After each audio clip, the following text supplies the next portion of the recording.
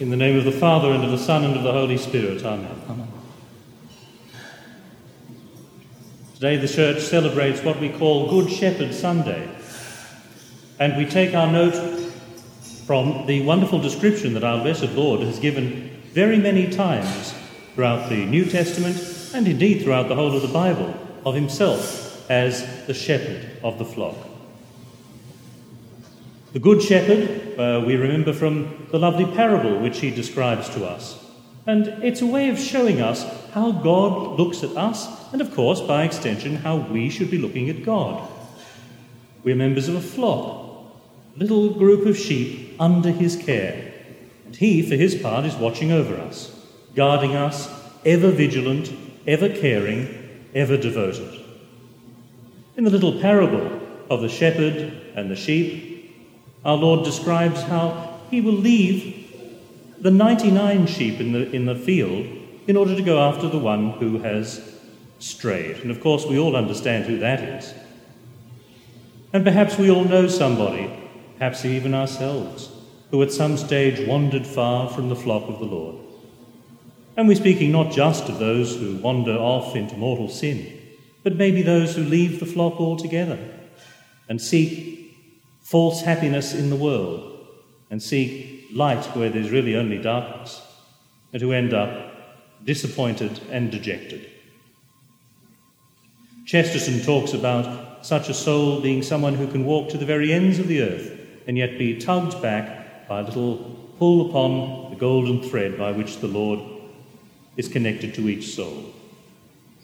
It would be enough if the Lord said to us simply, "You're welcome to return when you wish, and I'll welcome you with open arms." And yet he does a lot more than that, doesn't he? He says that he comes after us. He seeks us out. He pursues us. And then, having recovered us, he carries us back on his shoulders to celebrate. This wonderful care and devotion of the Good Shepherd is repeated in the Gospel of today, in which we see our Lord describe himself, the Good Shepherd, in terms which are remarkable and astonishing. The Good Shepherd, he says, lays down his life for his sheep. No earthly shepherd would do this. It would make no sense. But this is the nature of the relationship that our blessed Lord considers himself to have with his flock. And that is the critical factor in all of this. The flock, the sheep, are his. I know my sheep, he says, and they know me. They hear my voice. And this is what distinguishes him from the hireling. The hireling is doing his duties for somebody else, but not for the sheep themselves, because he has no particular relationship with them. But the Good Shepherd does have that relationship. It is a relationship of absolute devotion, to the point where he really is willing to lay down his life, to die for them. It seems simply an expression of extravagant devotion there when we read it in the Gospel. But of course, we who know the end of the story know that he did in fact, of course, lay down his life for his sheep. He cares for us to this degree. He knows every one of us. I know my sheep. We're not simply part of a great herd, faceless, lost in the crowd. Every single one of us is known, loved, cared for, watched over, and in the end, redeemed by our blessed Lord. This is a very particular type of flock. It's not the sort of flock that you'll find anywhere else. How lucky the apostles were to have the Lord as their shepherd in this world. And those first disciples and those first Christians. He watched over them, he cared for them, he guarded them, but of course, as we know, he left this world, and yet they remained. And so it was that our blessed Lord made sure that the flock in this world would not be left without shepherds. And indeed, he promised this long, long before.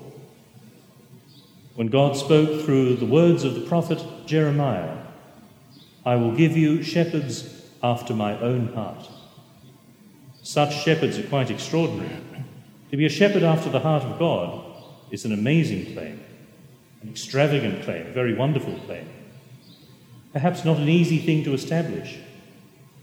But so it is that our Lord so arranged things that by the time he made these promises towards the end of the gospel, he was establishing the church, which would provide shepherds for his flock until the end of time. What we must remember is, of course, that these are shepherds after his own heart. They're his shepherds and guarding his flock in his name. These, of course, are the priests whom he has called to his service. It is a very high service, and it is a very demanding one. The standards are very serious to try to reach, but that's as it should be. The principles upon which the priesthood are based are those which flow from the very heart of Christ himself, and they emulate the Good Shepherd. The priest in this world must be prepared to give up his life. And so it is that from the time of the 12 apostles onwards, our Lord has called men out of the world and asked them to give up very many things in order to be shepherds of the flock which he himself gathers. They give up family and friends and many things which are good in themselves in order to attain a higher good, and that is the good of souls. And as the years pass, they guard the Lord's flock, passing on his teaching, feeding the flock with his sacraments, pouring forth his grace to them.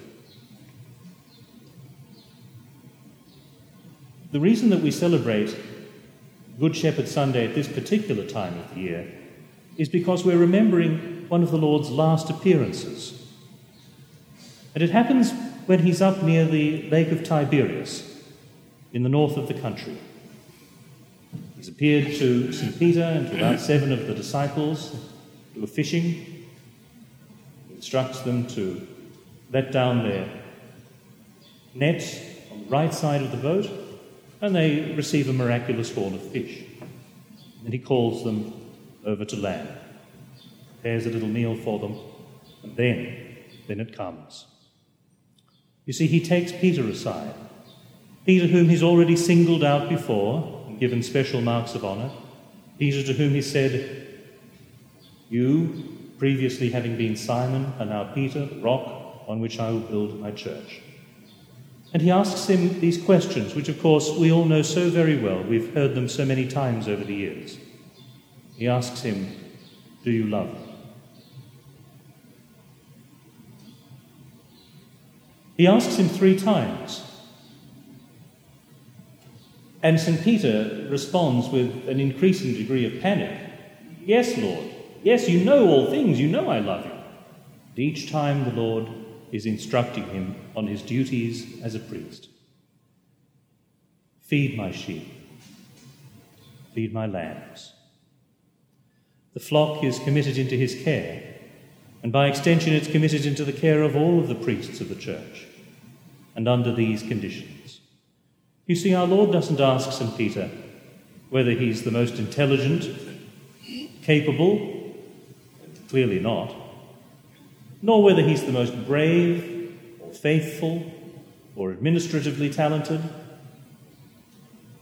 There are so many qualities we might look for, and yet there's only one thing which actually qualifies him, and it's this: do you love me? If Peter loves him, then all else will follow. And as we know, Peter does love him.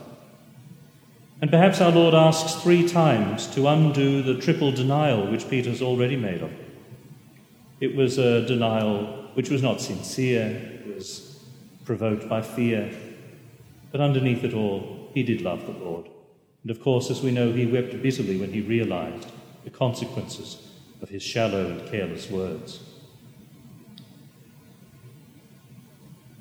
If a priest loves the Lord, if he loves Jesus, he will do all of these things. He will lay down his life. He will give up these things in this world, and they will not seem a great sacrifice, because he will have received so much else. There are very many priests in the world who have responded to this call. It may surprise you to know there are over 400,000 priests in the world at the moment. There are 60 countries in the world that don't have populations as great as the priesthood. Now, amid such a great number, of course, there will be some who do not match up to the demands of their high vocation. We're all familiar with it. The media, the world, the devil, which hates the church, seems to delight in publicizing these things. Well, remember, our Lord had 12 disciples, and one of them went bad. There are far more than 12 today in the world, and I'm afraid there's more than one Judas as well. But our part in all of this is to ask our Lord for good shepherds, shepherds after his heart, because without them the church cannot survive. There are many treasures and many riches which we would be terribly impoverished to lose. Our great churches, our wonderful works of art, our spiritual traditions, our musical heritage, even wonderful things like the great religious orders. They would be a terrible loss, but we could survive.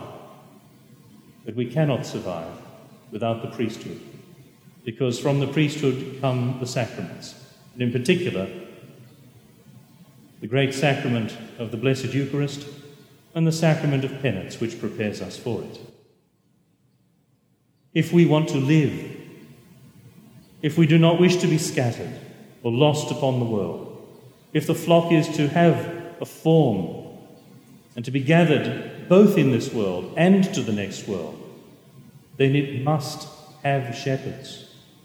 And this is the will of God in this world. He has not abandoned us. He never will.